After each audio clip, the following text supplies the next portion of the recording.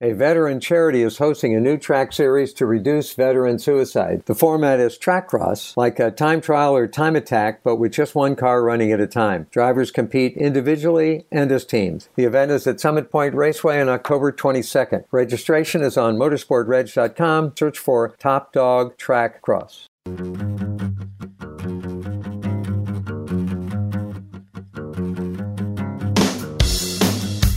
Welcome into another edition of New Track Record. Caleb Hatch and Justin Kinney with you. Hello, Justin. Greetings, Caleb. How are you? Doing well, and we have, it feels like, everything to discuss on this week's episode. All the things. Season finale, a race winner, a new series champion, silly season getting absolutely silly. All to come on this episode. Of course, we'll start with Alex Palou, the winner of the Firestone Grand Prix of Monterey at WeatherTech Raceway Laguna Seca. Last weekend, Will Power claims the IndyCar Championship. He picked up his record 68th pole position and basically just did what he had to do, right, to get the race, the championship win. Josef Newgarden, an incredible rally back to come home in second, but couldn't quite do enough. Probably had to win the race, right, to truly get it done as he falls by 16 points. Scott Dixon never really a factor on Sunday, but this race had a lot of passing, surprisingly, a lot of action, an amazing charge to the field by Newgarden, but ultimately Alex Palou, a dominant performance despite having a grid penalty with an engine change. He dominated this one. Will Power just kind of minded his own business, and Josef Newgarden did his best, going from 25th to 2nd. But Alex Palou, a race winner and a new deal, if you will, staying at Chip Ganassi Racing. Just as we all expected. Yeah, in 2023 for now. And again, Will Power's second series championship. So I guess we'll get into our three things, and we'll start, I think, the obvious starting point, Will Power. We joked about this at the start of the year, and it got to be kind of an old storyline, right? But the new, focused Will Power, I mean, he really did stick to it relatively the whole season, and it truly did work. He had, 9 podiums throughout the season? Yes, he only had the one race win at Detroit, but he had a great year, a couple of poles. He was just so consistent, only 3 finishes outside the top 10, 11th at Nashville, 15th at Toronto, and 15th in the Indy 500. Just amazing consistency for him. He earned it. He changed his racecraft, and he figured out what to do, and it's to simply collect points. And that's what he did this year. Instead of going for broke to win races, he collected points. Only the one race win. It's hard to believe that we have a series champion who only won one race, but his consistency was the key, and that is why he's the 2022 NTT IndyCar Series champion. 3 races in particular stand out on why Will Power won this championship, and none of them were wins for Will Power. They were starting the season at St. Pete with a podium, and Josef Newgarden finished 16th. It was at the GP in May. Will Power finishes on the podium. Josef Newgarden finishes 25th. And the second Iowa race, where Will Power finished on the podium second, and Josef Newgarden was 24th. Those are the 3 races that had the greatest difference between these two drivers, and they all went Will Power's way. That is why he's series champion. And, we can talk about key moments in the season. I think the obvious one is the Iowa Race 2 crash that Newgarden had, where he looked very likely headed on to a weekend sweep at Iowa. And then Scott Dixon's pit lane speeding penalty at the Indy 500 to go from almost a sure top 3, most likely a win in that race, to finishing in 21st. I mean, those were season-defining and championship-defining moments that went Will Power's way. Those are the moments, too, that go unnoticed until we're sitting here after the season and say, where did this go? How did this happen to where Will Power won only one race and won the championship, and Josef Newgarden won 5 races and didn't? And it's those races that the two finished so far apart. The only race that had a similar distance between the two that went Newgarden's way was when he won Road America and Will Power finished 19th.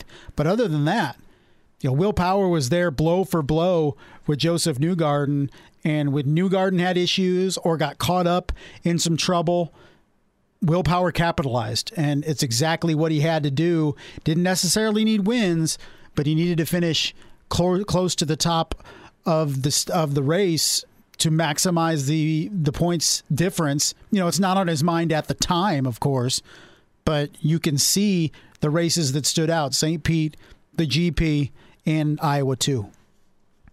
So Will Power, again, just changing his style and becoming a new driver, and that's why he's a two-time IndyCar champion. And I think this was one of those things that he finally got the Indy 500 right in 2018, got that win, and now picking up a second series championship. This tends to match up better with what he's accomplished over his career.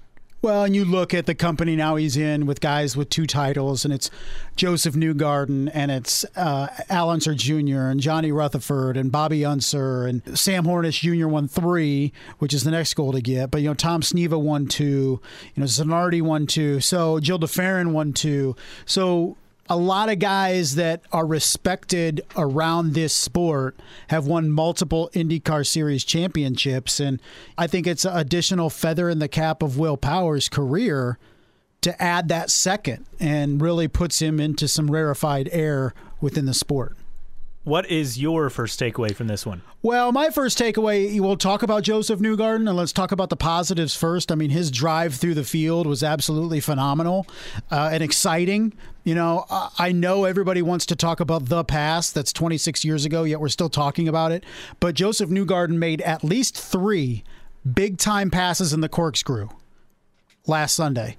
Textbook, exciting passes. And one of them was Romain Grosjean, which was probably the most worrisome part of the race for me, is when Will Power was right ahead of Romain Grosjean. And it's like anything can happen if Grosjean catches Will Power. But, Newgarden was able to pass and scythe his way through the field. It was very impressive. I felt like the drama was a little contrived, considering it didn't matter if Joseph Newgarden passed Will Power, because Will Power was so far ahead in the standings. He basically needed a win and Will Power to just drop like a rock. And unless something catastrophic happened mechanically, that just wasn't going to happen. But it was still a very, very impressive performance out of Joseph Newgarden.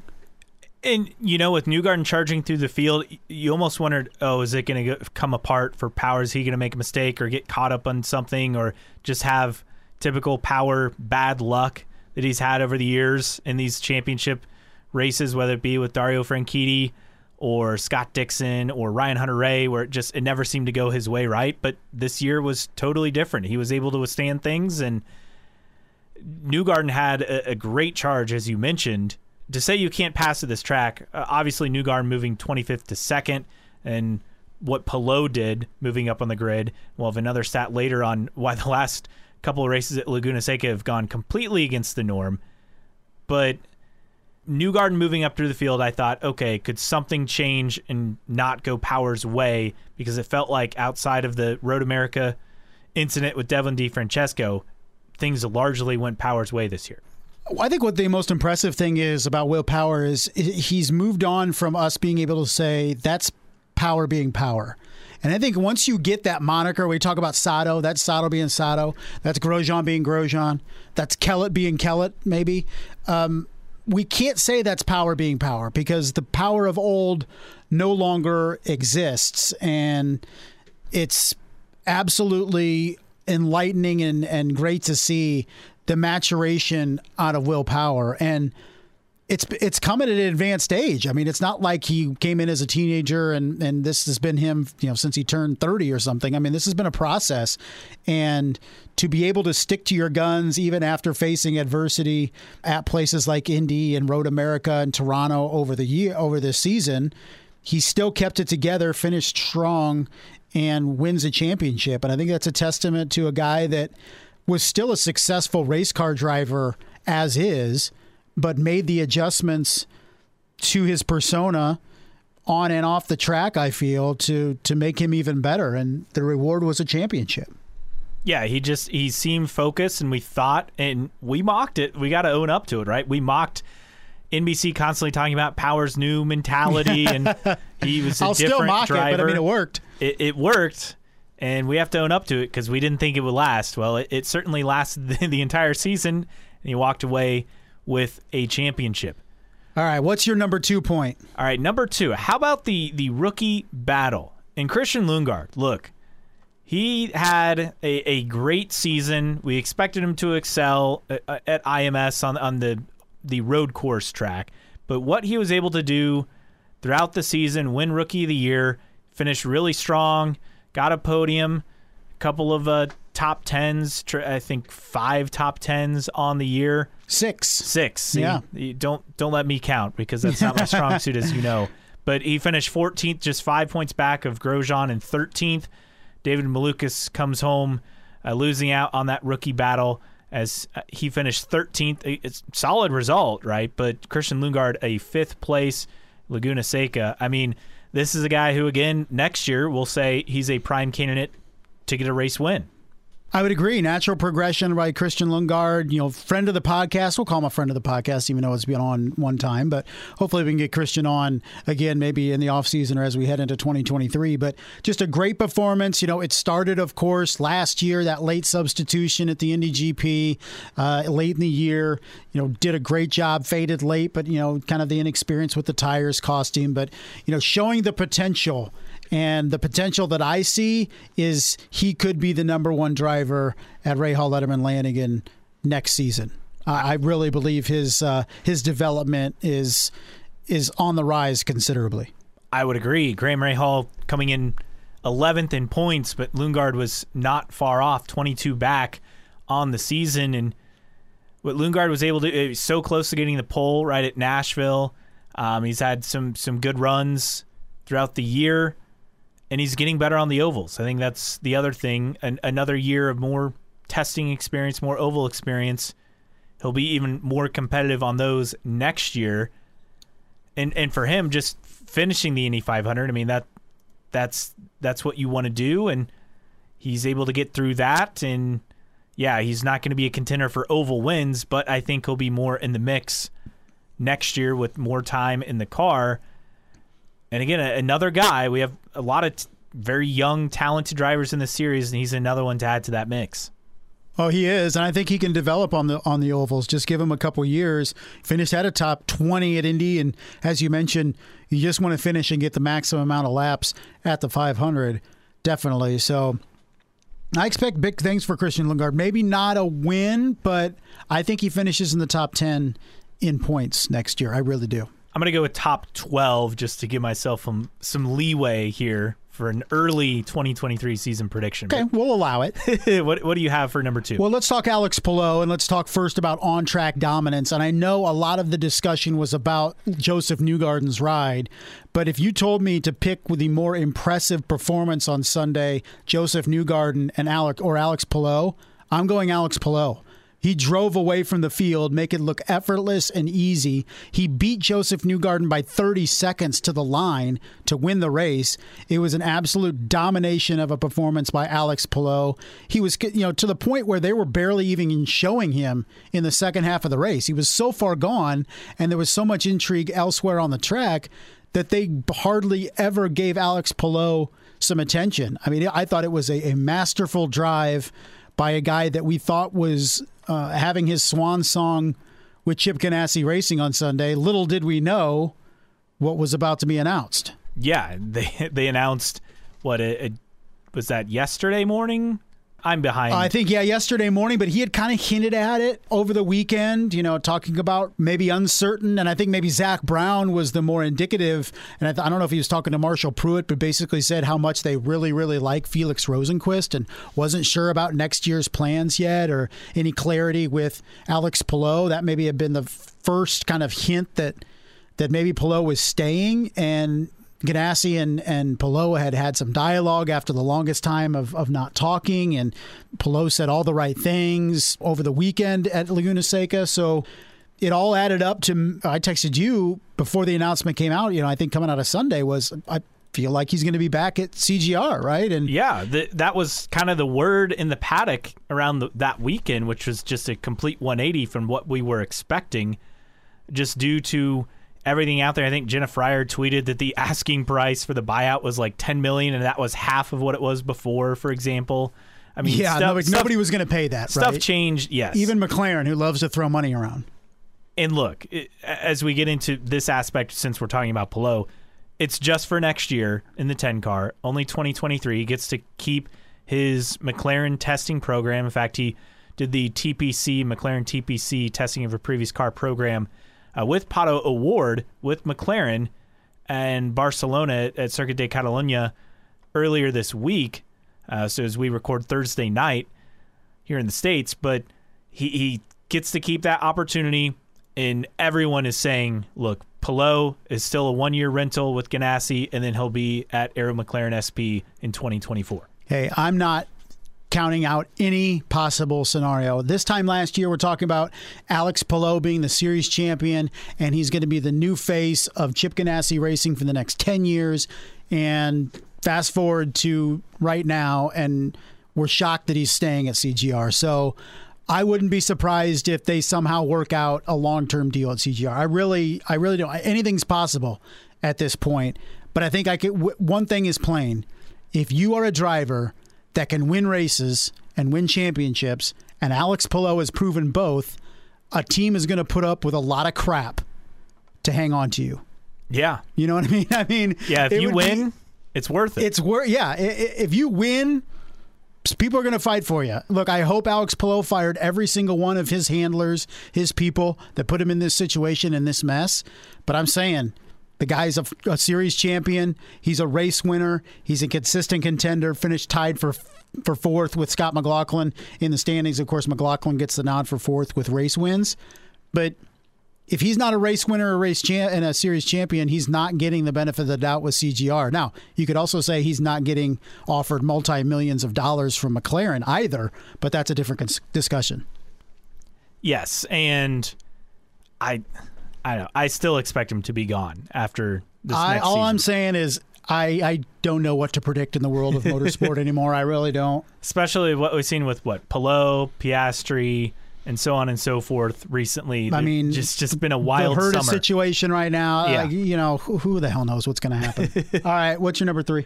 Number 3, looking at this, okay, it was quiet and probably not the weekend they would have wanted, but Andretti Autosport, 3 cars in the top 10. I don't know how many times, top 11, Herta in 11th, but I don't know how many times they'd actually had results that solid this year.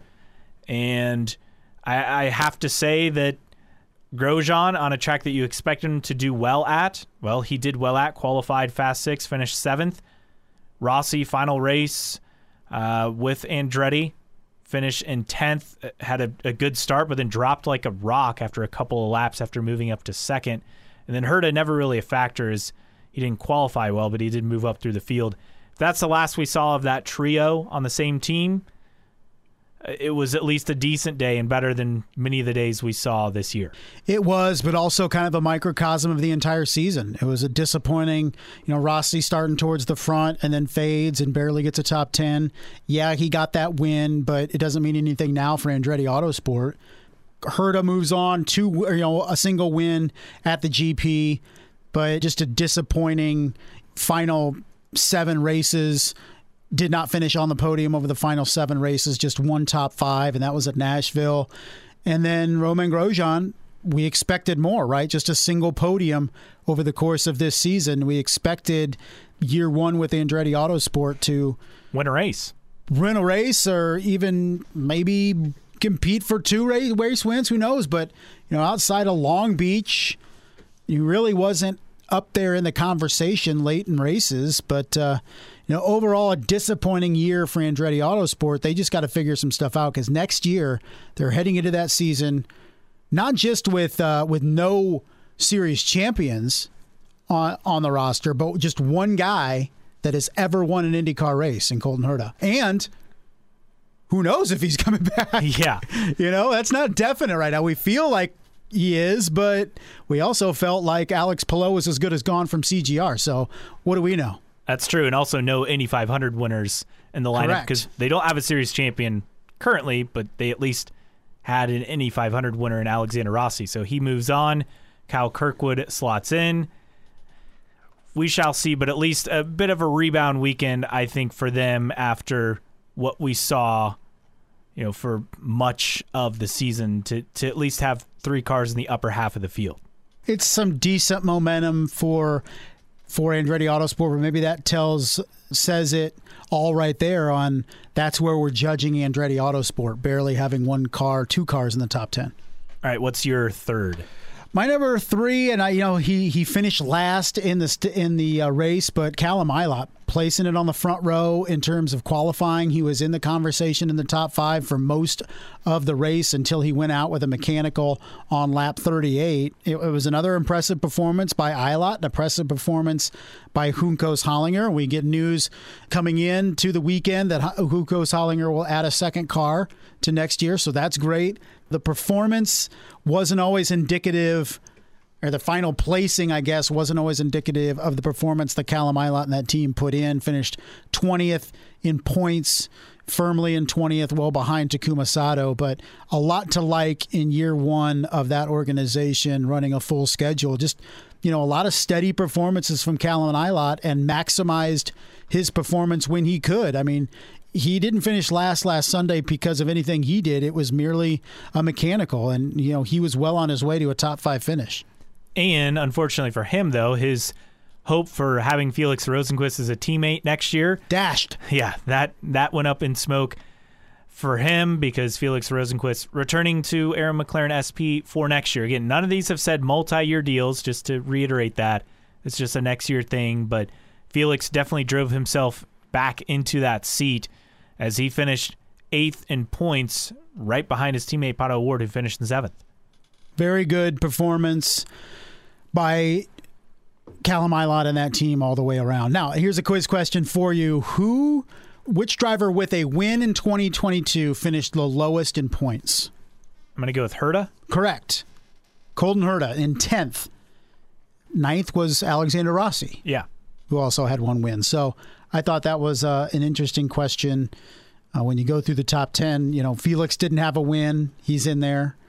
And I think the only guy in the top 10 that didn't have a win was Felix. So that's correct. Very impressive. I know there's a lot of debate on points scoring and all that. I don't have any great problem with the scoring of points. I think consistency is the name of the game across the season, and I think Will Power was a worthy winner.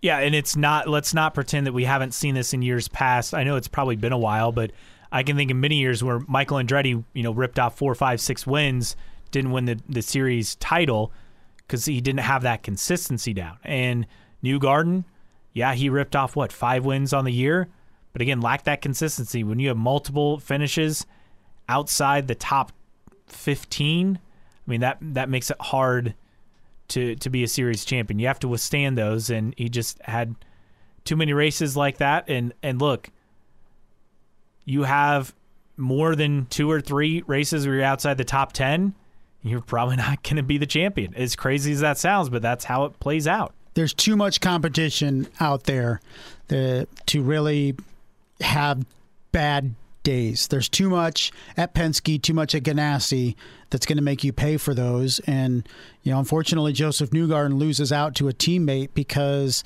not always his fault, but just a couple bad performances all it took.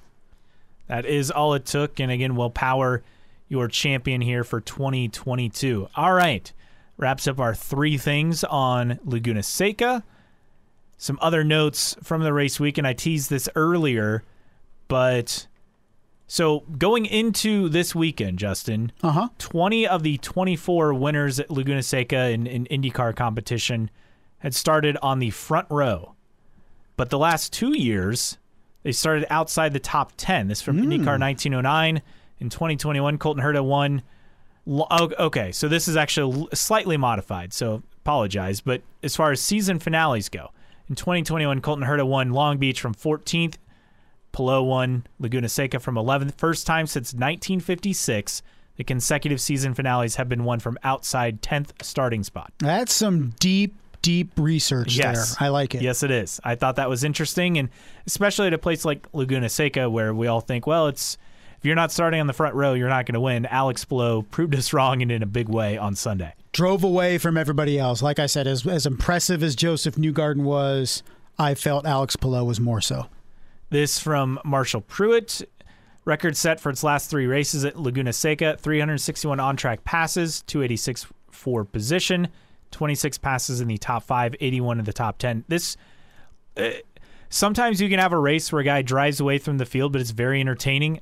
And others, it feels like a snoozer. This was definitely the entertaining variety for me. I felt like it was pretty solid. You told me, as I started the race, that the race for the front necessarily lacked some excitement, but everywhere else in the field there was some entertainment. I felt like it was a very solid finish to the season. Wasn't it exactly the snoozer we expected, as we always do at Laguna Seca? And again, we briefly mentioned it, I think, but Honda with that engine change for Palou, that, yes, the grid penalty, but that clearly worked out in his favor. Yeah, it did. Sometimes those things have a tendency to turn out well, so it was definitely a blessing in disguise. Some other notes from the weekend, and we'll get to silly season stuff in a bit here. Husky chocolate spotted at the track. A lot of media members posting pictures with a bottle of Husky chocolate, so it exists. And it's coming to America. Yes. We need to get some. We do. Absolutely. If someone has access, send it to us, please. It's like chocolate milk? Yes. So it's not like DeBrand's chocolate? No. Oh, okay. Well, no, it's so Husky chocolate, they are like commercial for like ski resorts, for example, where they have huge bags of hot chocolate, like ready mix, essentially. Oh, okay. Gotcha. And then they can serve that at ski resorts. That's kind of my understanding is like their clientele. So it's like Nestle's Quick. Yes. Okay. I think more like that. It's the Nestle's Quick of Europe. Yes. Okay. I guess. Of I'm not sure. Scandinavia. All right. Linus Lundqvist, Indy Lights champion. Not a surprise, but official from over the weekend. So congrats to him. And we'll see if he can move up into IndyCar. That gets into all the silly season silliness that we have going on, is the fact that, well, the Lights champ may not even have an IndyCar ride for next year. Well, we shall see. Hopefully that's not the case. Marshall Pruitt kind of hinted that there could be some full-time opportunities to arise with Linus Lundqvist. Are you ready to talk about TV ratings? You don't sound too excited. Well, it's not great. It's not great. 507,000 viewers. That is not ideal, as they would say. And look, there's some spin on it after the fact because IndyCar was up, 5% or something in their most watched season. It was 4.7%. Yeah. We went into this thinking double digits, right? Was the minimum. Yes. With all of the 13 races on network, you were hoping for at least a 10% jump in ratings. So that last year, you could even get half that. No. Last year, Laguna Seca also on NBC, but later on when it comes to the NFL season. So again, 0.32, 507,000 viewers for this year's Laguna Seca race on NBC. Last year, 0.44, 715,000. That was against week 3 of the NFL season.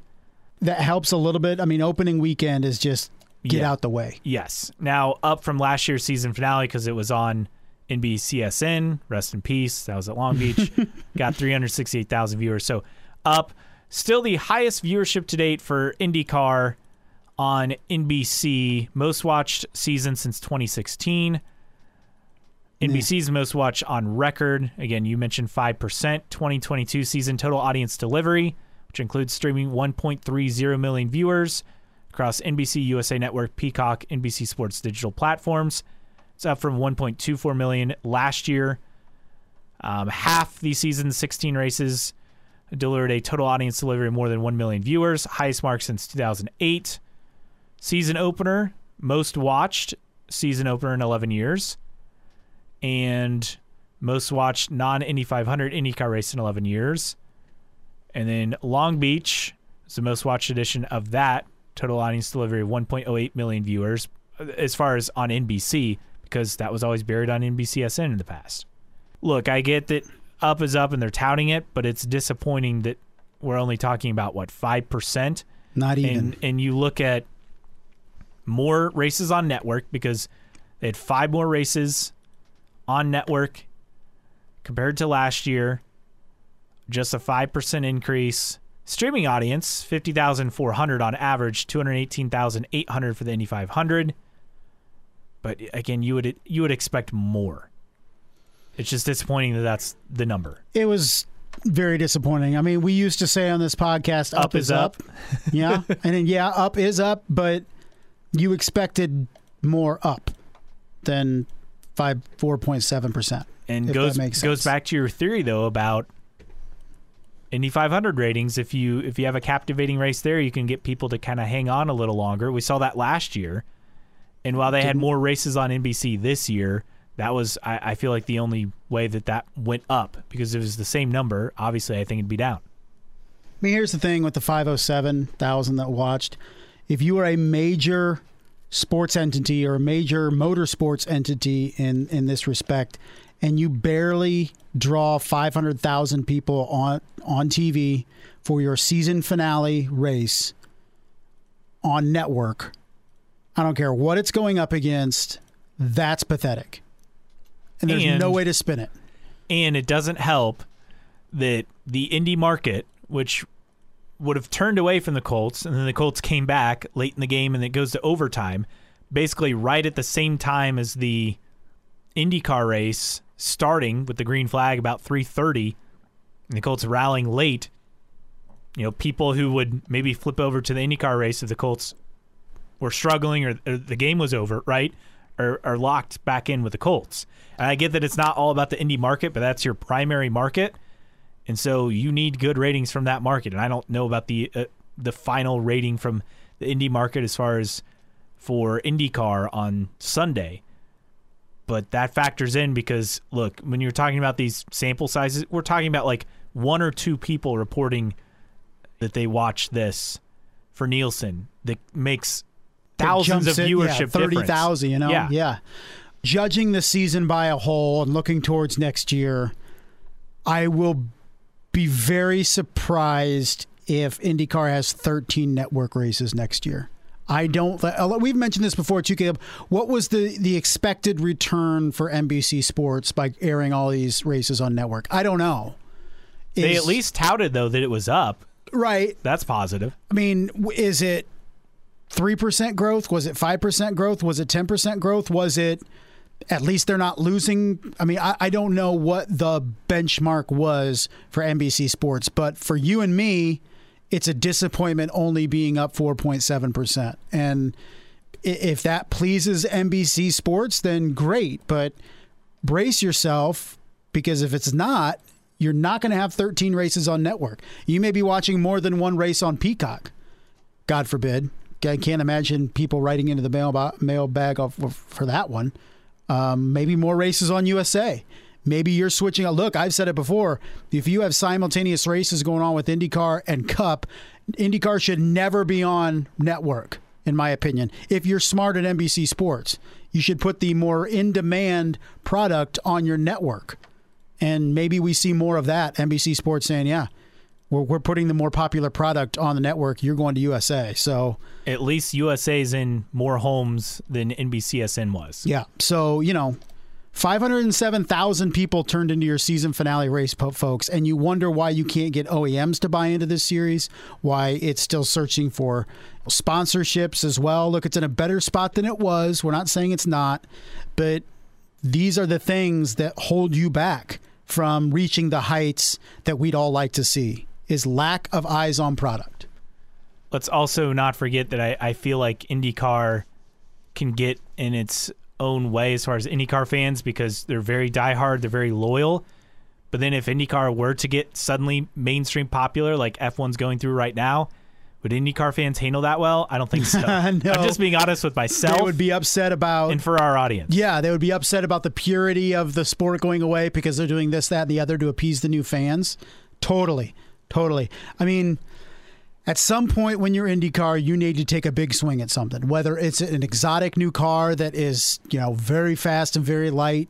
If it's a special event, when you look at at Cup, trying things, whether it's the Clash, whether it's dirt at Bristol, North Wilkesboro, street race in Chicago. It's taking a swing and trying something. And, Nashville is a couple years old, but that's kind of the last time we kind of got excited, right? A little bit about an event or about anything. I mean, we're still sitting, everybody you ask in the paddock, on the record or off the record, saying this car is too heavy, it's too slow, it's not exciting, and you're trying to sell something that the people in your paddock, the drivers driving these cars, the teams fielding these cars, are saying are not exciting. So how are you going to get people to buy into the sport when the people in the sport are complaining about how slow and heavy the car is? This actually dovetails perfectly into this topic. Zach Brown, IndyCar needs faster cars and East Coast expansion. I think we fully agree with faster cars. Got to reduce the weight, make them faster, make them, upgrade the cars. As far as East Coast, yes, I agree with him, but he was looking specifically at street races. Yeah, in the Northeast, really. New York, Philly, Jersey, Massachusetts. He said he'd want to go back to Meadowlands, but with a different layout. Yeah, I think we all would be wanting a different layout. And talking about doing a race around either a convention center or stadium. Look, they've done that in the past. Baltimore was an example of doing that, right? It didn't last because the promoter went broke. Well, and there were issues with the train tracks on the course. Yeah, I mean, look, if McLaren wants to step up with some of its sponsors and be the financial backer of a street course, great. But, it's a very tough sell for a city to commit to a street race. I mean, you're offsetting traffic for a good, month, probably? Yeah. You have to figure out the logistics. You have to buy all the fencing and the blockades and all that stuff. I mean, it's not an easy endeavor. As a guy that covered city council in a mid-level city in Fort Wayne for a couple years, they bicker about every little thing. And then magnify that by 100 in terms of a big city and a big event downtown. It's just so much red tape. So easier said than done. Zach Brown, his heart's in the right place, but IndyCar is not Formula One. They don't have cities and tracks, calling them up en masse trying to land races in this series. So I like where his head's at. I'd love to see it, but he's definitely on point with the heavier cars need to go. I mean, they need a new car. Faster cars, East Coast. Yeah, IndyCar is underserved on the East Coast. I'm not so sure about adding a street race unless there's someone interested, but there are tracks. Pocono, I get that's controversial. Pocono, Richmond, that was on the schedule, and then the pandemic happened. Watkins Glen, which they've gone to from time to time. These are some of the tracks that would be an option, and we'll see. Other things Zach Brown said as far as he wasn't a fan of international races. He did say Mexico, yes, obviously, but staying in North America. And I think that's key. I think ideally you have a 20-race schedule where you have 16 U.S.-based races, 2 or 3 in Canada, and then the other 1 or 2 in Mexico. Yeah, I mean, that's the perfect schedule, right? But you got to figure out, I'd love to be able to get to 20 and 20 steady races and all that, but it's difficult right now to hold on to 17, that's for sure. Okay, silly season stuff. We mentioned Alex Palou staying in the 10 car with Ganassi for 2023. Felix Rosenqvist staying in the, I'm drawing a blank, 7 car in 2023 with Aaron McLaren SP teaming up with Pato O'Ward again, and then also Alexander Rossi in that 3rd car. Some other things that we got out of the weekend. We expect Jimmy Johnson to at least be back in IndyCar in some capacity. We don't know exactly what that will be. I feel like it's ovals only right now. I feel like it's reduced because that 24 Hours of Le Mans NASCAR Garage 56 project, there's a Cup Series race at Sonoma the same weekend. So I would think Jimmy will be part of that, right? Obviously. And I think that means that Jimmy will do a limited schedule. I haven't looked up the exact weekend that is. One, we don't have the IndyCar schedule, so it's not like we could compare. We could guess based on when tracks will fall. But Jimmy Johnson says Carvana is back, and I've seen mixed things. I've seen some things say that he could be doing all the races. full season in IndyCar. I've seen reports say that, or Carvana's back for whatever Jimmy wants to do. I'm fine with Jimmy being back. Like, I joke around and I even sent you he brought out a red flag in the gravel at Laguna Seca. But I think he's good for the sport. Bringing Carvana along, the activation they utilize is second to none in IndyCar right now and is the best that I've seen in a long time in the sport. He has all great things to say. He's still, you can say it's unfair, but one of the faces of IndyCar. That's facts. So the longer that Jimmy Johnson is around, the better, I think, for the sport. I know we all moan and groan about his performance or lack thereof at road and street courses, but I'm not going to sit here and tell you he's been in any way bad for the sport. No, absolutely not. Jenna Fryer tweeting, Jimmy said last week, and again, this was last week, so technically 2 weeks ago, he was targeting a full IndyCar schedule. Carvana will back whatever he chooses. I've seen other stuff that says more like he could pick and choose what he wants to do. We shall see. Also, Henry Malukas says David Malukas will be back with Coyne and HMD in 2023, so that clarifies that, which I think how silly season is played out with those other seats, I think that's a given, right? I don't think he's going anywhere. Sure, I agree. Obviously, there aren't open seats, and unless Herta goes to F1, opening up a seat in Andretti, I don't think there's an option, and who knows who they would get in that scenario. As far as the ladder series, F1 Feeder Series Americas, says we could have 20 cars in lights next year. Growth at HMD, Andretti, Able and Force Indy, Cape Motorsports, and Legacy coming in. Planned return of Juncos. So I wasn't sure on that as far as Juncos, but they're planning to be back in lights next year. So that factors into it as well. Then we get to another Indy Lights announcement. Josh Green, friend of the show. He'll be with HMD in lights next year. Yeah, we'll have to have him on. Absolutely. So that's pretty exciting stuff. Glad he was able to make the move up. And again, we're seeing this more and more of guys moving up quicker up the ladder. Now, he didn't do this because he raced in Indy Pro 2000 just for this one season, right? But we've seen guys like Jagger Jones go from USF 2000 to lights, and that seems to be more common than you would think. But good to see Josh Green moving up to lights for next year. Continuing on with silly season stuff, Kyle Busch announced to Richard Childress Racing and NASCAR as far as the Indy 500 goes. That's in the deal. If he wants to run the Indy 500, Chevy teams call me, he smiled and said. His family's okay with it. That piece wasn't a priority in any negotiations, so it's something to keep in mind. I don't know what becomes of that. Well, you had a tip from IndyCar Deep Throat regarding that, correct? Yes, IndyCar Deep Throat saying that 2024, fourth car with McLaren, and a lot of people speculating that, and Nathan Brown of the Indy Star saying Zach Brown, head of Arrow McLaren SP, on Sunday. We haven't decided if we'd run a fourth car in the Indy 500 long term, as in full time. I don't think so, but we haven't ruled that out. So something to keep in mind as far as the future there. Look, I mean, Zach Brown wants to make a splash at any time. We've seen it in his tactics in trying to get other talent in IndyCar to jump. Having another car run for Kyle Busch is right up McLaren's alley and Zach Brown's alley. If I had to give you a leader in the clubhouse to make that happen, Chevy team, McLaren, it's a no-brainer. Yeah, I would agree, and that's the splash. You don't think he's going to be with Penske, but source telling IndyCar Deep Throat, Zach and Richard, is in Zach Brown, Richard Childress, will make an agreement for 2024 for the Indy 500, saying do not see it happening with Penske, which, again, I wouldn't either, to be honest.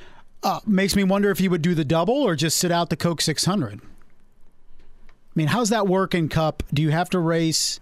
Let's say you get a win. Do you have to race in every race to qualify for the It's different. playoffs? If you get a race win, you automatically qualify. Yeah, I know, but do you have to run like a minimum amount of races? I would think. Or I can't imagine the rule is you have to run every race, but I don't know. Maybe it is. Not sure. Other notes, in fact, I think that wraps up the silly season portion, right? I mean, Colton Herta is set to maybe do a test with Alpine next week at Hungaroring. We're still waiting on the super license ruling, plus IndyCar Deep Throat saying that Haas is also interested in Herta. Very interested. So that's another team to keep in mind. That's what, half the paddock, it feels like. I mean, it's 3 teams. Yeah. Obviously, AlphaTauri, Alpine, and Haas. I mean, all indications were last week that the FIA was going to say no, but we still don't have a ruling. So if that was the decision, why isn't it being announced yet? So, until that's official, we're left wondering.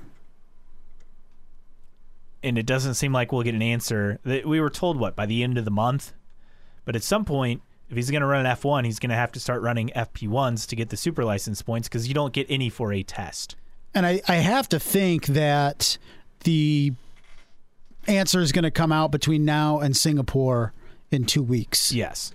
So this is right around the time they're gonna announce this thing, if it was indeed by the end of the month. The Singapore GP, FP1 is on the 30th. Then we get to the schedule stuff. So the IndyCar schedule should be released in the next 1 to 2 weeks, that according to Marshall Pruitt on the mailbag, racer.com.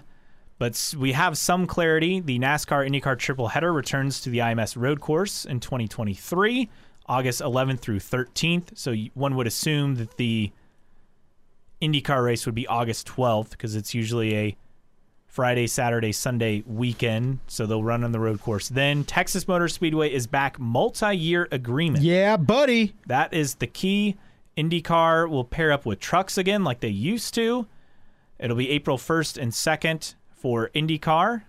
I haven't looked. Is that a Saturday, Sunday, or a... What is the date? April 1st and 2nd. April 1st and 2nd of 2023. Is that what we're talking about? Yeah, it looks like a Saturday, Sunday. It does, Saturday, Sunday, so put, IndyCar back on Sunday. Positive of that, though, that would mean IndyCar would not be competing against March Madness because wouldn't the Final Four be the Saturday and Monday? I don't know. I thought it was the second week of weekend now with Final Four. I'm not sure. I don't know. Because usually they're competing in the NCAA tournament with that race. So, yes, April 1st and 3rd. So that's a positive. And it is, ironically, in Houston, so not too far away. Ooh. You love Houston. I like Houston. I'm just saying, a lot of fans are going to be going to the Final Four, that's for sure. True, but at least they're not directly competing. And then also Milwaukee Mile is back. Hey, well, not on the IndyCar schedule. Yeah, sorry. He's not yet. Sorry, not on the IndyCar schedule. I wanted to get your hopes up. People, relax. But could this be the first step, potentially? It could be. The NASCAR, I was going to say Camping World, but the NASCAR Craftsman Truck Series. It's back, the Craftsman Truck Series. They will be back at the Milwaukee Mile as part of the schedule next year. Also, trucks back at Raceway Park in Indy in 2023 as well. So all that to say, this is good. IndyCar has their pre-Indy 500 oval. They keep Texas on the schedule. And at least a major series is returning to the mile to try things out. And hopefully that could be something that returns to the schedule. So we shall see. And remind me, was it hinted that they would have a test as well at Texas? So the testing schedule is released. I'm glad that you brought that up. Hey, thanks. So spring training will return. A venue that awaits confirmation, February 2nd and 3rd. I'm going to throw this out there. How about not Laguna Seca, sorry. How about Homestead? Yes. That could be a possibility. I mean, we threw it out there.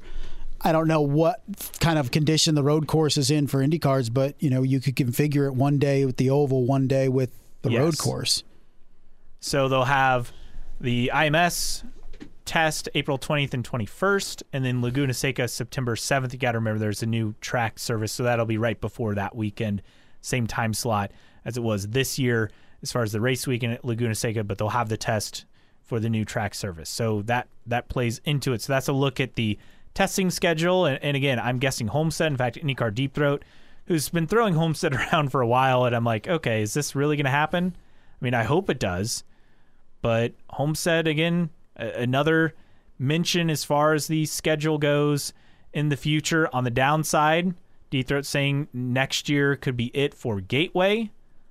That's just simply because of NASCAR having their success. That'd be incredibly devastating to IndyCar. It would be. You know, I could feel Robin Miller rolling around in his grave because of all the hype he put into Gateway, and this is how you do it, this is how you promote it, and this is how you make an oval successful. Could it be gone? That would be mind-boggling. Also, IndyCar Deep Throat saying that they're still trying for Homestead.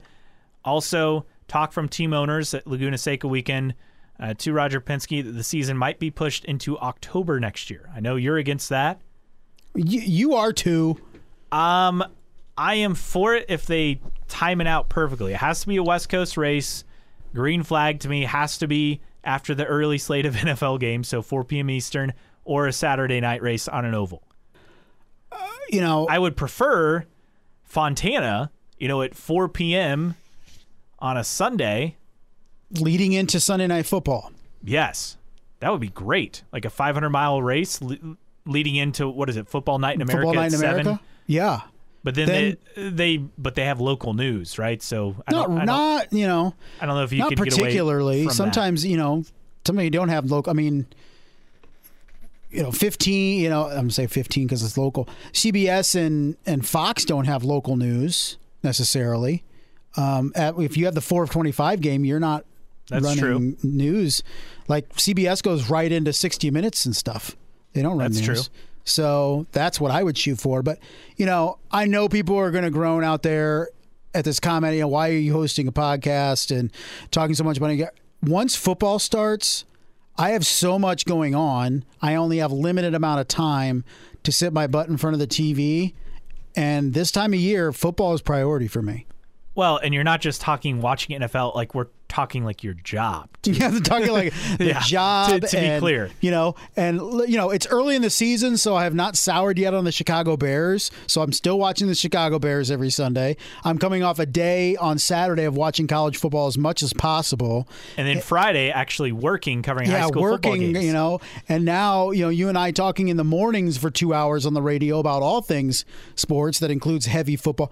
And that didn't even factor in the fact that I have a family at home and expecting a kid in the next couple months and dealing with all that and a 12-year-old and a wife. And it's a lot, folks. And in the summer, in the spring, don't care about the NBA. The Reds are terrible, so I lose interest in baseball. IndyCar's it. But once you get into the fall with everything else going on, it's tough to prioritize IndyCar.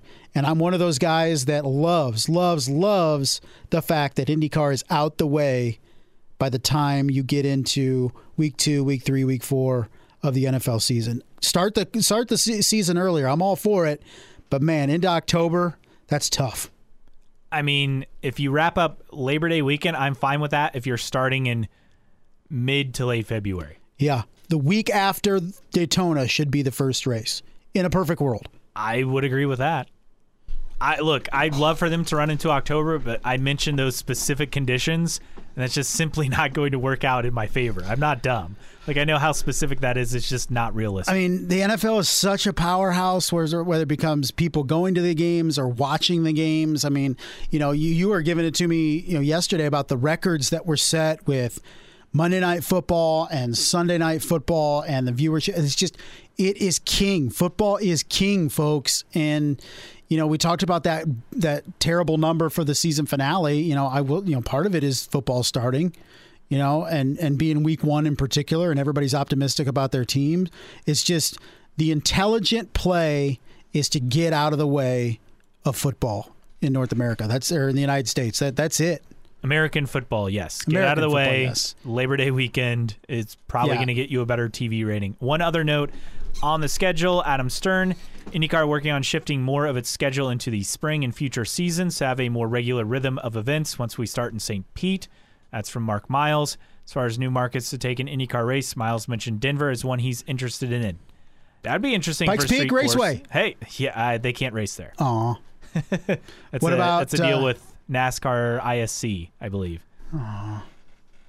Gone too soon. I mean, I've been to Denver. I've been to north of Denver, around Greeley and Colorado Springs, and there's a lot of straight line roads there. Yes, there are, with plenty of views of cattle farms. But no, that would probably be obviously in Denver proper, which we've had a street race there before. Correct. So we shall see, but that's a look at all of the schedule stuff that came out over the last few days as well. If you would like more of the podcast, or if you agree or disagree with what we have to say, we'd like for you to interact with us. You can find us at newtrackrecordpodcast.com. While you're there, sign up for the email list so you never miss an episode or any special announcements. You can follow us on Twitter. Our handle is IndyCar Podcast. On Facebook, search for us, like us. It's New Track Record. On Instagram, it's also IndyCar Podcast as well. You could email us, newtrackrepodpodcast@gmail.com. You can also become a patron at patreon.com/newtrackrecord. Thanks to Xavier, Rob, and others who are patrons. Again, this all starts with just as little as $1 per month. And you can always follow us for free on your favorite podcasting platform, whether it's Apple Podcasts, Spotify, Google Podcasts, Amazon Music, wherever you find your podcasts, as always, all for free. Mailbag time, Justin. And we'll start with Rate the Race because I think that's always the good starting point. How would you rate the Firestone Grand Prix of Monterey? 6.5. I'm going to go 7. I thought it was a solid race. I really did. I thought, yes, it was dominant up front, but plenty of intrigue behind there. And the championship contenders, unlike last year, remember when Pato O'Ward got knocked out early with contact? I mean, there was legit intrigue through the end of the race. I mean, but was there? I mean, I never felt like, other than when Grosjean was behind him, that Will Power was in any danger to finish off the podium. And unless something catastrophic happened to him, Joseph Newgarden and Scott Dixon had no chance, regardless of where they finished. So now I didn't see the intrigue that other people saw, because for the race win, Palou was gone. And for the series championship, Will Power did more than enough to win. And so while it was a great drive for Joseph Newgarden, I said it before, the fact was he couldn't win unless Will Power had something happen. And his best shot was when Romain Grosjean was around, but nothing happened. This from Zach_Dowdell, 12 out of 10, but with Australian flag emojis. He's an Aussie, so that would be why. I'm sure he's on cloud 9, yes. Hunter's Way 67, 7.5. Palou running away and hiding kind of sucked, but as per IndyCar, there was plenty going on behind him, particularly as the laps wound down. Being there was a blast. Laguna Seca is a fantastic track, and watching from the corkscrew is incredible. Our boots on the ground this weekend. Yeah, he had some pretty cool pictures that he posted as well that I saw from Facebook. Jeremy from HBG Racing got a 6, drama an 8, add 20 points for Chip Ganassi lurking the post-race interview like an overstuffed Bela Lugosi. That's pretty funny. Continuing on, P. Gaynor 14, give it a 9. Felt like a heavyweight championship fight. Top 10, really meaty with all race winners. And Rookie of the Year, great race. Zaxi 8771, I'll give it a 7. Good passing, wasn't boring, wasn't as much intrigue as there might have seemed. Happy for Power, but his championship never seemed particularly in jeopardy. So always worth a watch of this track. Hope the repave doesn't ruin it. Yeah, I don't know what to expect with the repave. I mean, agree. It'll make it faster, right? Because there's more grip, but does that also mean that the tires don't fall off as fast and it's harder to pass? I don't know. I really don't. I'm not an expert. I feel like if it makes him faster, that means Alex Palou will just win by a minute next year. Yeah, quite possibly. Vicky Lynn 26 gave it a 9.5. Will wins the championship. Joseph's passes in the corkscrew, charging to second place finish. Palou in a class by himself, despite everything going on. Only thing was the yellow and the still inconsistent timing.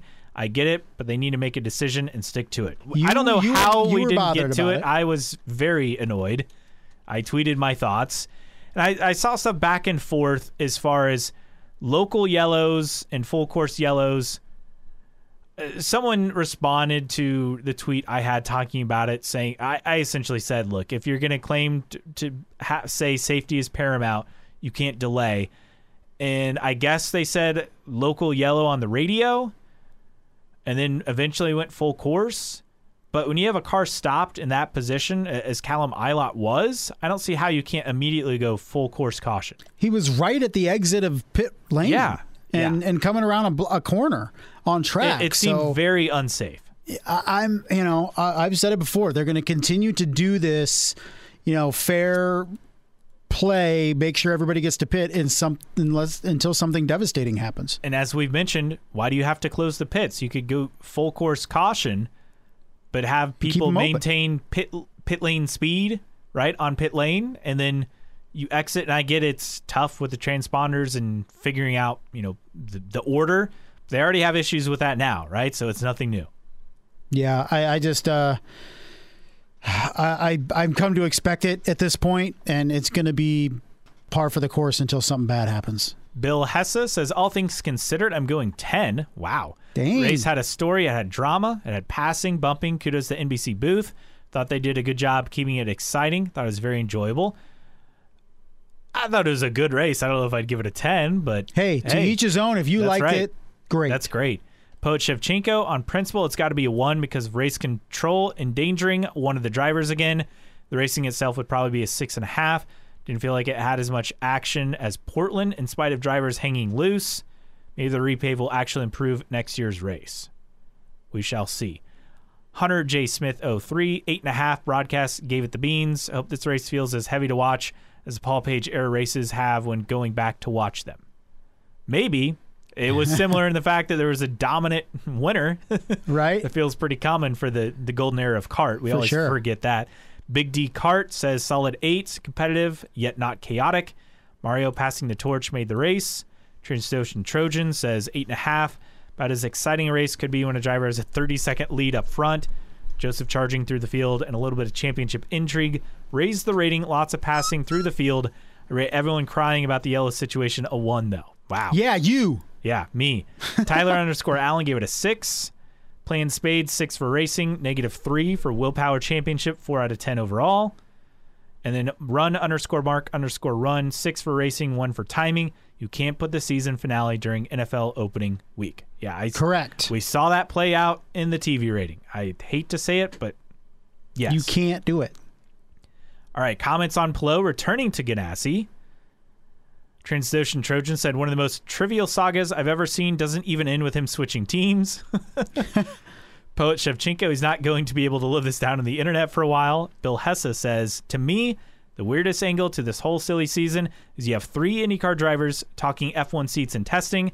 They got to know that all of them aren't going to F1, right? Right? Yeah, we'll be lucky if one of them does. Or unlucky, depending on how you look at it. The beauty of it is the revolving seat game in Formula One means you may only have to wait a couple years. That's true. I mean, it's they dangle that. That's why they have test drivers. That's why they have reserve drivers. Like, they dangle that F1 seat like it's, some coveted rare gem. With only 20 seats, I get it. But you can get a lot of guys that buy into it, that think they have a shot, that ended up, spit out at the end without ever sitting in an F1 seat, let alone riding in an driving in an FP1 or starting in a Grand Prix. These replies on Felix Rosenquist returning. NK Harden. Wait, did this all just get resolved amicably? We wanted chaos. Yes, we did. I mean, we had amicably, maybe, I guess. Probably, maybe, I guess. But, behind the scenes, who knows what that looks like. Poet Shevchenko, we will have Rinus VK, Linus Lundqvist, Felix Rosenquist, and Christian Lundgaard all in the same field at once. I really wish we had Paul Tracy back in the TV booth to try and sort all that out. That's funny. Oh, man. Love it. That would be, yeah. I wonder what nicknames he'd come up with some of these drivers, since obviously he gave us the gift that is Santucci. He did. So that's a look at the mailbag. We had some banter back and forth. Apparently, they do have local yellows, but they didn't mention it on the broadcast. I think that's what made it confusing. We weren't aware of that. I'm not sure if there was Oh, I forgot. Third OEM. Toyota out, according to Marshall Pruitt, at least for now. They're not going to move forward. They didn't say no. Well, they didn't say yeah. I mean, but they didn't say yes. It's like your girlfriend, then you asked to marry her, and she's like, yeah, ask me some other time. Not right now. Maybe in a couple years. That's essentially what this. That's rejection to me. You need to move on, and I've touched on it before, Caleb. I just feel like I believe IndyCar should focus now on what do we need to do to entice Honda and Chevy to have more engine leases. Yes. Because that's the only way in the next couple of years you're going to be able to expand the field. And there has to be some sort of incentivization for those two OEMs to basically not lose their ass for every engine lease that they provide. And we're topped out 28 full-time entries, which to me, you shouldn't go higher than that anyway, personally. Right. But I think the bigger thing is the 36 for the 500. When you look at it this year, they could have hit 40, I think. Yeah. I really do. I really, really do. Because there are a lot of other entries at play. I think definitely they could have hit the 36 number? Because I can't remember. Do they have any bumping this year? No. But there are a lot of deals because teams were being really particular. Yeah, and I think we easily would have hit 36. I think we could have hit 40, though, because there's just enough interest, which is a good thing. Right. But unfortunately, there's no engines or there's no deals to be had out there, at least this past year. I really think that IndyCar would really be benefited by pivoting and sitting down with those two OEMs and be like, what do you want from us? What will make you more enticed to invest more in terms of the engine leases? There has to be some, whether IndyCar partially finances every lease, I don't know. Whether it's incentivization and rewards for winning constructors championships and stuff like that, I don't know. But I feel like that is a better play right now than chasing dreams of a third OEM and being left at the altar time and time again. And meantime, you have a series that's burgeoning in terms of numbers and interest, and you can't adequately supply that interest. And you have supply and demand, and the demand is there and the supply isn't. And the only two trusting partners you have right now are Honda and Chevy. So focus on them, see what you can give them, offer them, entice them to make an added investment into the series with more engine leases. And maybe you can't, maybe it's something where like we don't have enough eyes on product to do that. And okay, that's out. But I feel like conversations are not being had with those two entities. This from Zach C8771. Peterbilt to IndyCar. That hey, the Freightliner's represented. We're running short of serious contenders, so we may be at Peterbilt here pretty soon. And then this from NK Harden. Can we all vow to not discuss a third OEM until a deal is signed? We have all spent so much time talking about absolutely nothing. It's getting laughable at this point. Bigfoot, Loch Ness Monster, and IndyCar third OEM, all the same. Yeah, definitely. I mean, I would kill for a grainy picture of a third OEM badged engine somewhere in a paddock, like we, get the grainy photos of Loch Ness Monster and Bigfoot. I mean, at this point, they're one and the same, so we may as well just get a grainy photo like that at some point. Okay, and then one other thing I want to get to in the mailbag. Donovan Martin Jr., congrats to you, the winner of the New Track Record Podcast IndyCar Fantasy Challenge. Congratulations. D_Mart23. Get in touch with us because you get to gloat about it on the podcast. In fact, if you want to come on, let us know. Send us a DM across any of our social channels, and we will get back to you. But we'd love to have you on. He is the winner, as he comes home with 2,468.25 points, beating out Micah's Motors, who had 2,394 last year's winner. So a tight battle, but Get Larson in the 500 came away with the win. Clutch and Chill in third, 2,377.75 points in the Fantasy League. Congratulations. Great job. Good work for you, and I think that wraps up the mailbag. And we're welcoming in a special guest. It is Robert Hess of the Disabled Veterans Empowerment Network. Robert, thanks for coming on. No, thanks for having me. I'm thrilled. Now, Robert, we're going to talk about, first off, your organization, the Disabled Veterans Empowerment Network, or DVEN. First off, kind of tell us more about what they do for veteran suicide prevention. Yeah, so, veteran suicide prevention is one of our major programs. Organizationally, we're kind of a central information point for resources for the broader veteran community. So if a veteran is looking for support in housing or how to get their disabled veteran benefits, they can come to our website, and we have information to connect them on to the appropriate organizations. But veteran suicide prevention is one of our big programs, and I don't know if any of the listeners are American Legion members, but I am. My post is 43 out here in Hollywood. But what we're doing is raising awareness of the new National Suicide Hotline. And people may have heard about that on the news, but it's 988. And they have a special team standing by, to deal with veterans, their unique needs. And it's 988 press 1. And the connection is the American Legion is, if anybody is following Chip Ganassi Racing, know that, his cars have been carrying the American Legion livery for the last 2 years. And so what we're doing on the amateur basis with our Top Dog Championships is, you could see that as an extension, of what the American Legion is doing with their Be the One program.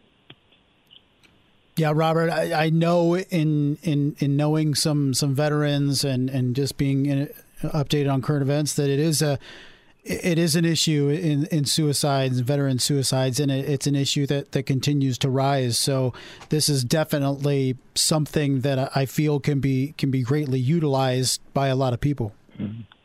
Well, thanks. And it is statistically, the numbers are roughly 18 veterans taking their own lives every day. And, it's a pretty shocking number. And these programs, the American Legion program, our Devon outreach program, is really just to get out to where veterans are and have the conversation. And, showing people that there are certain signs, that people that have, that may be leading them towards depression that would put them in that kind of vulnerable state. And this is radio, so you can't see my car, but my Boxster and the Miatas that I take to the racetrack, they're all stickered up talking about veteran issues, and they're pretty memorable. So the nice thing is, I'm meeting a lot of veterans just driving through town. They see the car and they beep the horn and wave. So anyway, it is a big problem, and there are a lot of organizations working in this field, and where we're trying to make a difference is with the amateur motorsports community. Now, Robert, you briefly mentioned it, and we'll get into it now. The Top Dog Championships. What is it? When is it? Where is it? And how can people be a part of it? Yeah, great question. So what we've done is put together a simple little event. For SCCA members, it's kind of like a track cross, a time attack. But what we've modified it so that we're running just one car at a time on the track. And we did that so that we could open it up and have novices driving and experienced drivers, competing at the same time. So it just, it kind of takes away some of that risk and lets people just come in there, literally their daily driver. But the Top Dog Championships, the difference here is people are going to they compete individually in class, but they also compete on a service team. So if somebody is an Army veteran, okay, they're going to, when they register and come, they're going to compete on the Army team. So it's kind of an ad hoc team, formation as people register. So the event is on the 22nd of October. It's at Summit Point Raceway in West Virginia. And we're using about 2/3 of the Shenandoah circuit there. So for people that are familiar with Shenandoah circuit at Summit Point, we're using everything except that little bit, that's the carousel. That's kind of the clone of the carousel from the Nürburgring. And we're doing that. We're leaving that out simply because we expect to have a bunch of novice drivers, and that's probably not the best thing to start on. Probably not. But anyway, Yeah, so just again, it's 22nd of October, and registration is open. It's on Motorsport Reg, and people just have to search for Top Dog Track Cross. And Track Cross is the name. A guy named John Felton came up with that name, and he describes the event as kind of like autocross, but on a racetrack. And so he coined this term track cross, and that's one car on the track at a time. So West Virginia, it's about 60 miles west of Washington, D.C. It's literally right on the West Virginia border.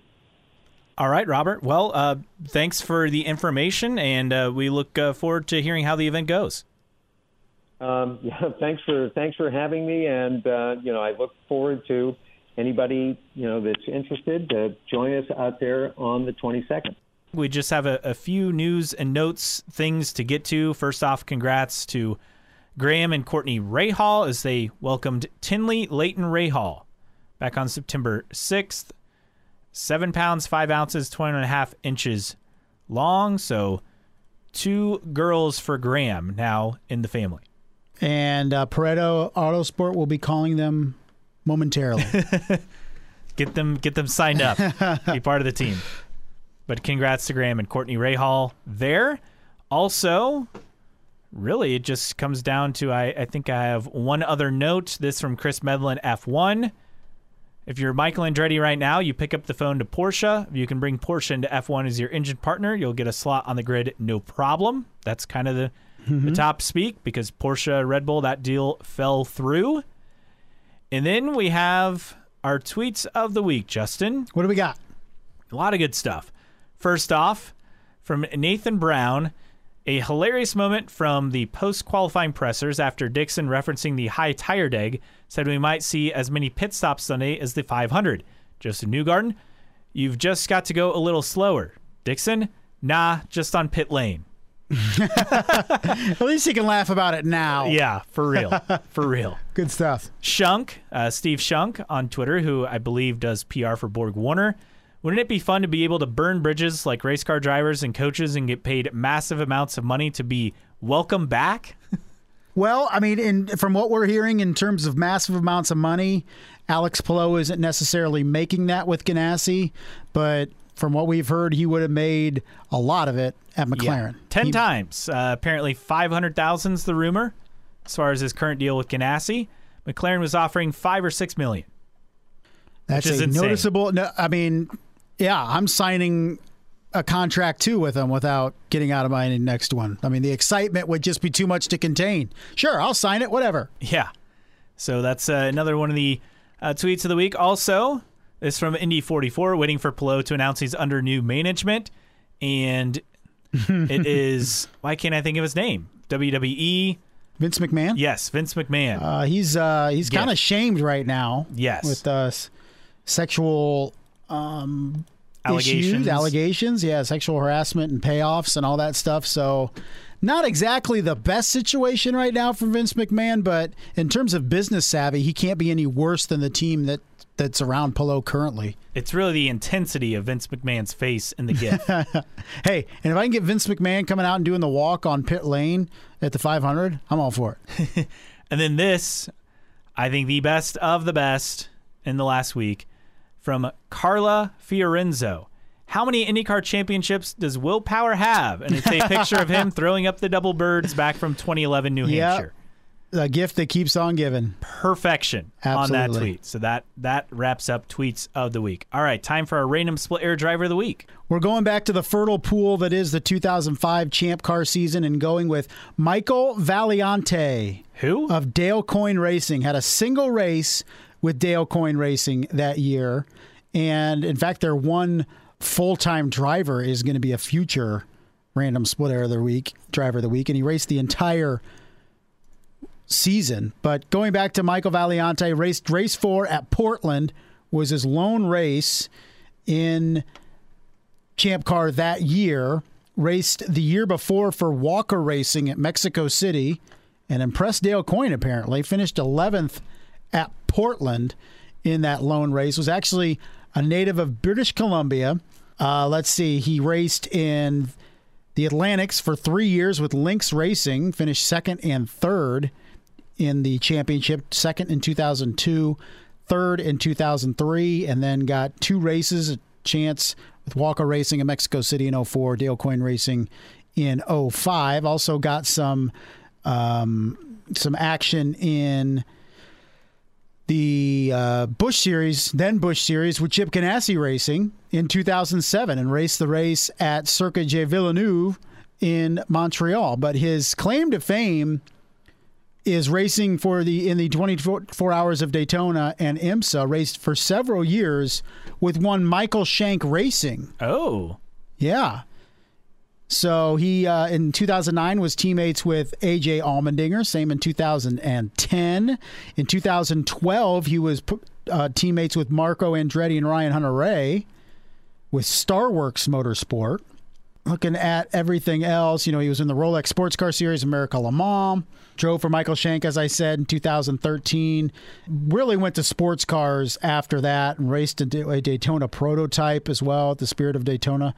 And in 2007, made that single Busch Series start for Chip Ganassi Racing, started 21st, finished 34th. But in terms of his Champ Car career, he was originally going to start his career in Champ Car in 2003, but the race was canceled due to wildfires in the area. They were supposed to race at California Speedway in 2003. I remember that. So he was supposed to race that race in 2003, but didn't make his first appearance in Champ Car till the next year in Mexico City. He was then that one-off for Dale Coyne at Portland and was not able to secure a full-time ride in the series after that due to his lack of financial backing. So a guy that came through in Atlantics, looked pretty solid there, but then just 2 appearances, 2 race starts in the Champ Car World Series, and then headed to sports cars. But that is this week's Random Split Era Driver of the Week, Mr. Michael Valiante. And with some other, I'm sure, past or future Random Split Era Drivers of the Week as teammates, Ronnie Brewer with Coyne, and then Ricardo Sparafico. That was the guy that raced the entire season. Yes. I have no idea who Ricardo Sparafico is. I mean, usually we have to go with guys that, partial season or a couple races. That dude raced the whole year, and I have no idea Never who heard he is. of him. Yep. I'll be honest, I don't think I was plugged into Champ Car in 2005. I was plugged into kart a couple years earlier, but then I think by that point I was mostly just watching, at the time, what was the IRL. Indy Racing League, not in real life, for our Gen Z listeners, to be clear. Right. Well, Roger Penske still at times calls it the RL, so. Yeah, that's true. Drives everyone wild every time, too. And rightfully so. Hey, he's the owner. He can call it whatever the hell he wants. True. It's his series. He can do that and get away with it. Yep. All right. Well, that wraps up this episode. Next week, we are fully into the off-season. Hard to believe.